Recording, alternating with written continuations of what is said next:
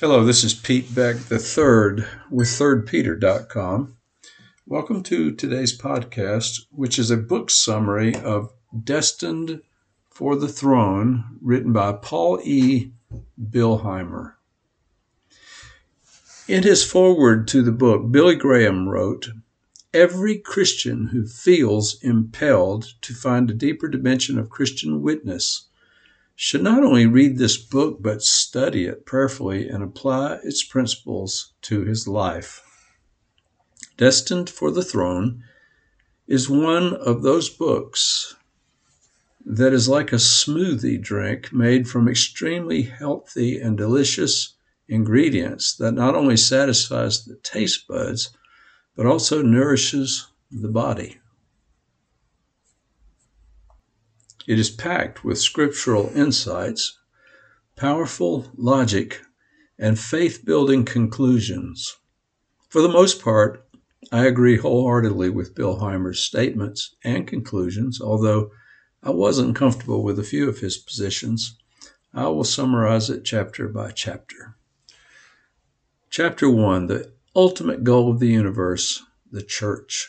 In chapter 1, Billheimer convincingly shows that God has a definite purpose for his creation, and that there is only one philosophy of history that makes sense, and that is the biblical philosophy. He argues that God created the entire universe to provide a suitable habitation for mankind, out of which he would choose an eternal companion or bride for his Son. The church, then, the so-called out body of redeemed mankind, turns out to be the central object, the goal, not only of mundane history, but of all that God has been doing in all realms from all eternity. Using Romans 8:28, he argues convincingly that, as the Lord of history, God is controlling all of the events, not only on earth, but in all realms, to serve his purpose of bringing to maturity and eventually to enthronement with his Son, not angels or archangels, but the church, his chosen bride.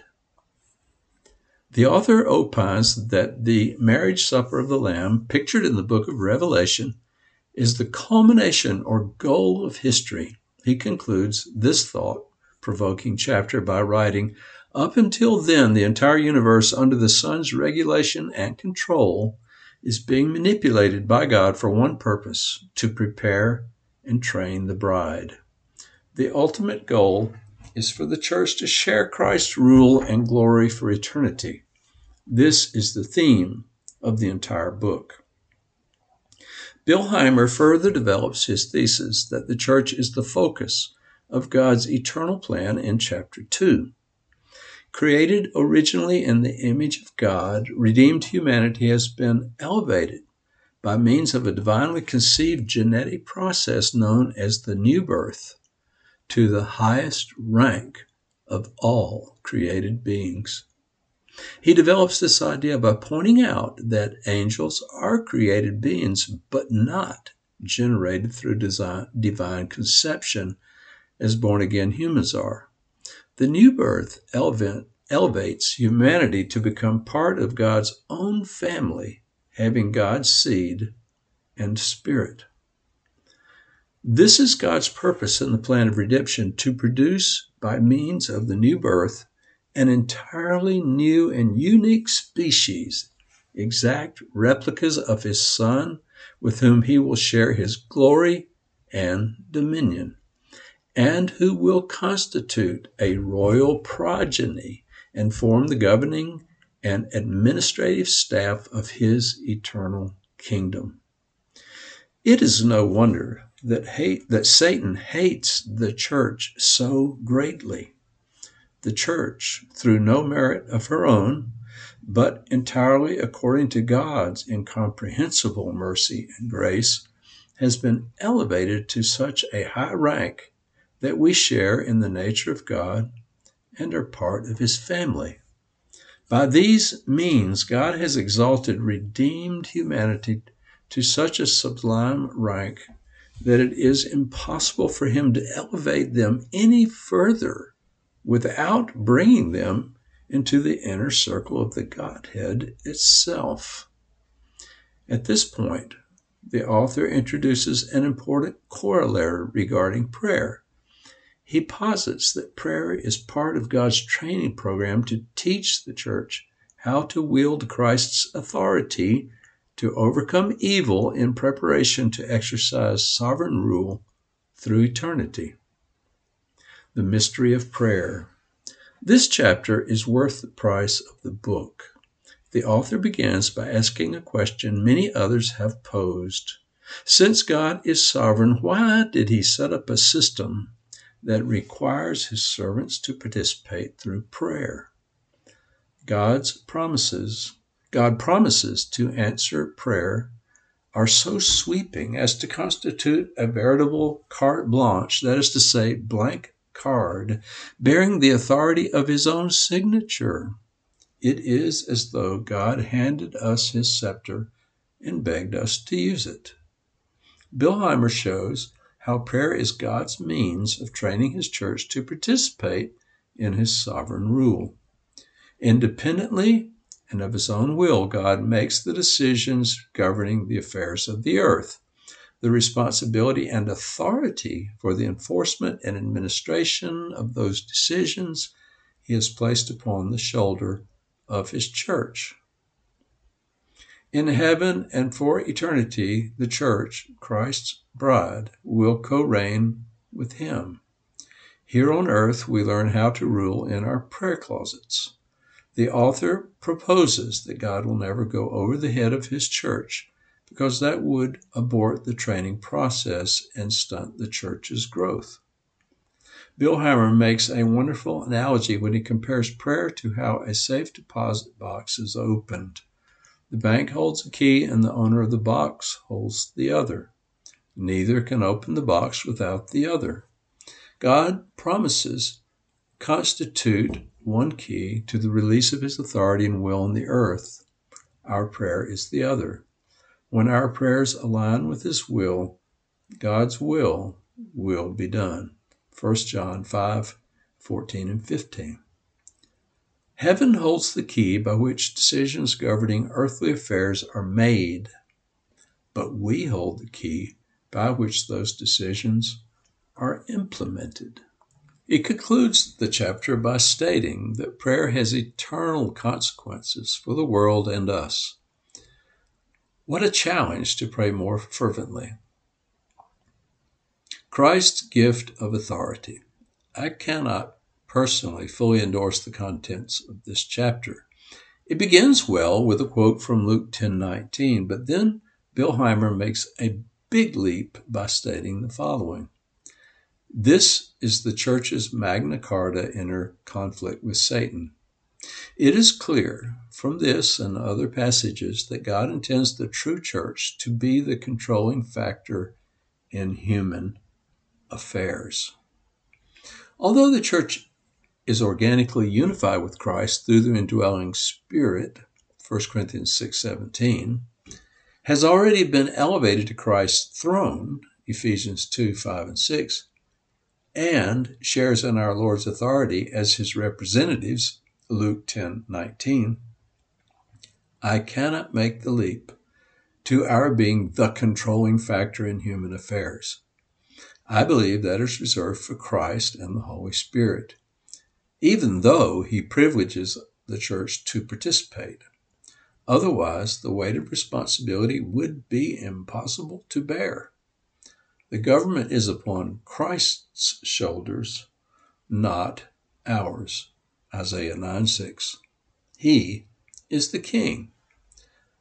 Quoting Wesley's words, God does nothing but an answer to prayer, the author makes another unsupportable leap when he makes the following statement. God will not go over the head of his church, even to save a soul, without her cooperation. If she will not intercede, the Holy Spirit, by his own choice, cannot do his office work of convicting and persuading the lost. I do accept that followers of Christ have an important role to play by praying for the lost, both for individuals and for people groups. But I can find nowhere in Scripture that specifically says that God will only save those for whom the church specifically prays. How then were the first disciples saved in the first place, since there was no church to pray for them? Is our salvation not because our Father God sovereignly chose us? Ephesians 1, 4 through 6. Every child of God was chosen by God before the foundation of the world. The Son came to die for those Father God chose. The Holy Spirit is God's agent to seek out those who are called, chosen, and purchased by Christ's blood. He works inside us to draw us to Christ. The church is privileged to work in partnership after we come into our sonship by preaching the gospel and praying for the lost.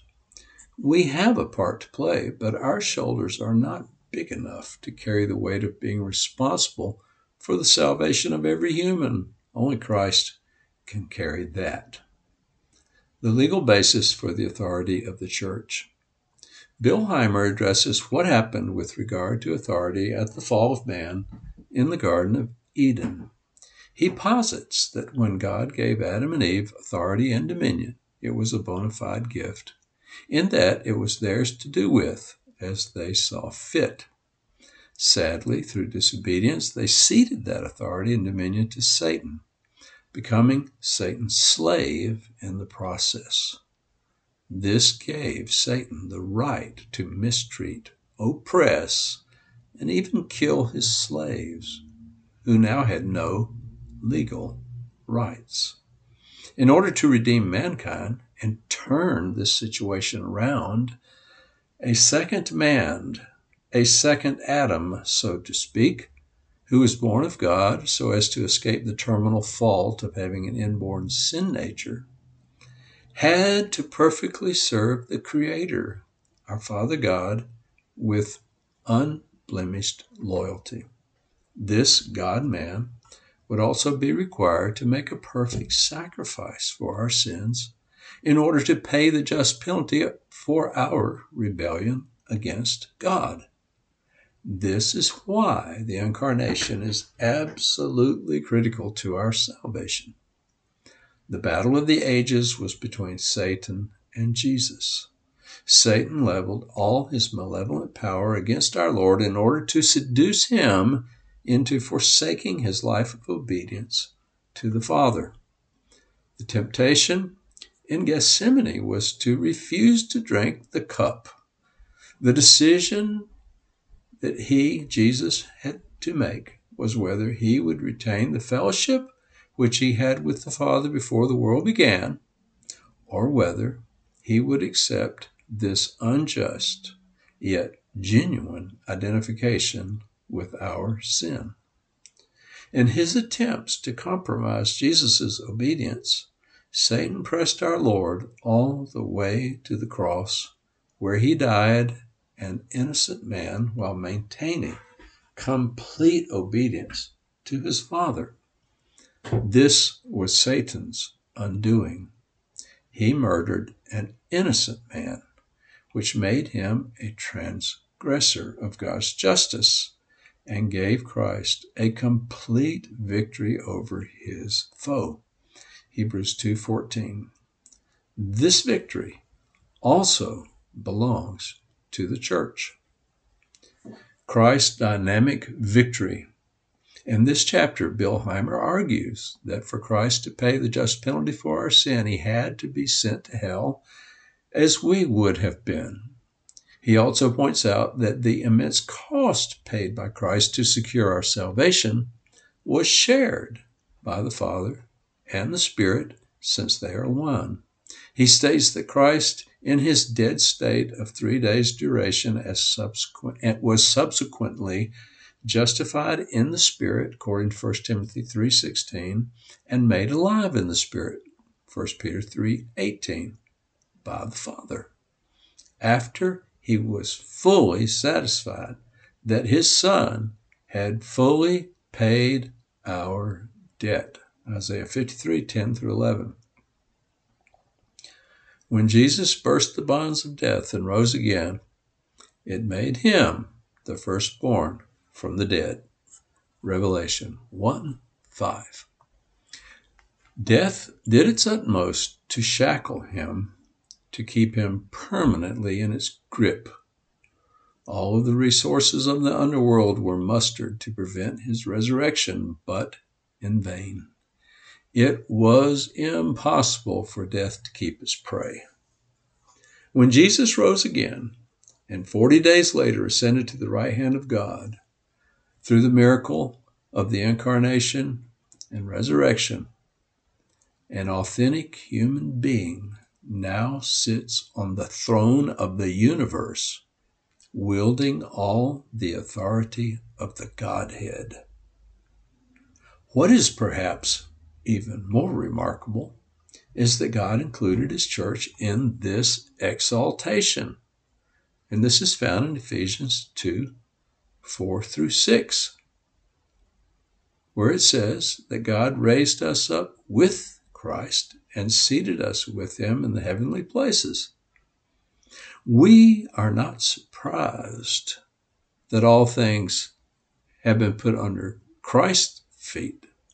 What we have failed to comprehend is that as part of him, his body, all things are also legally beneath our feet.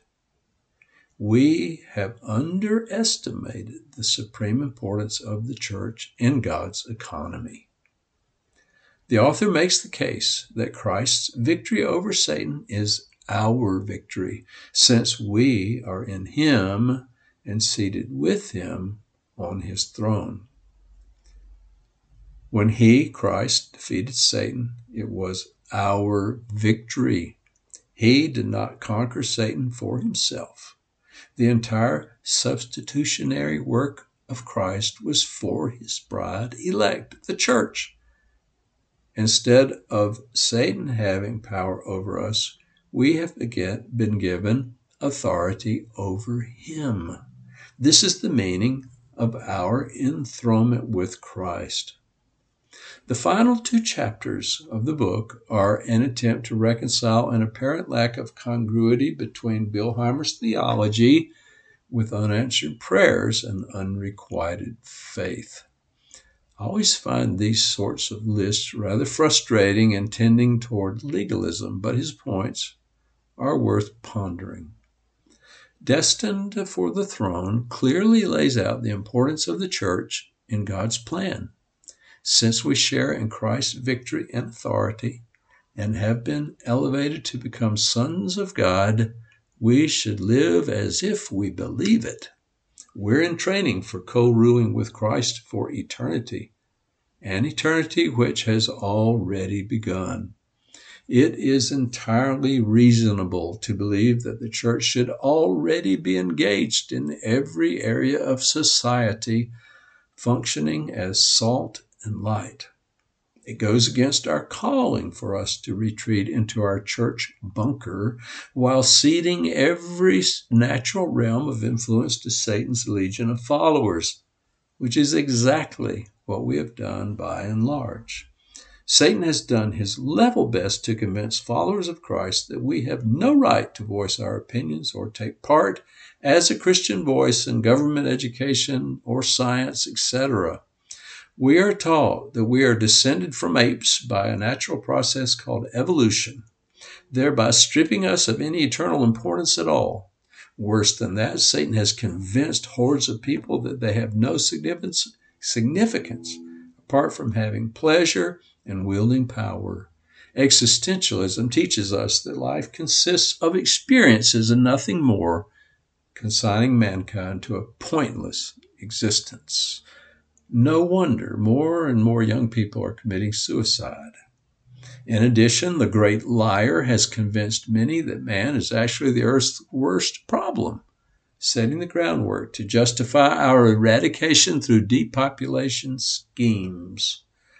We must reject these satanic lies and from here forward fully accept who we are in Christ and start acting congruently with our position as God's children and Christ's representatives.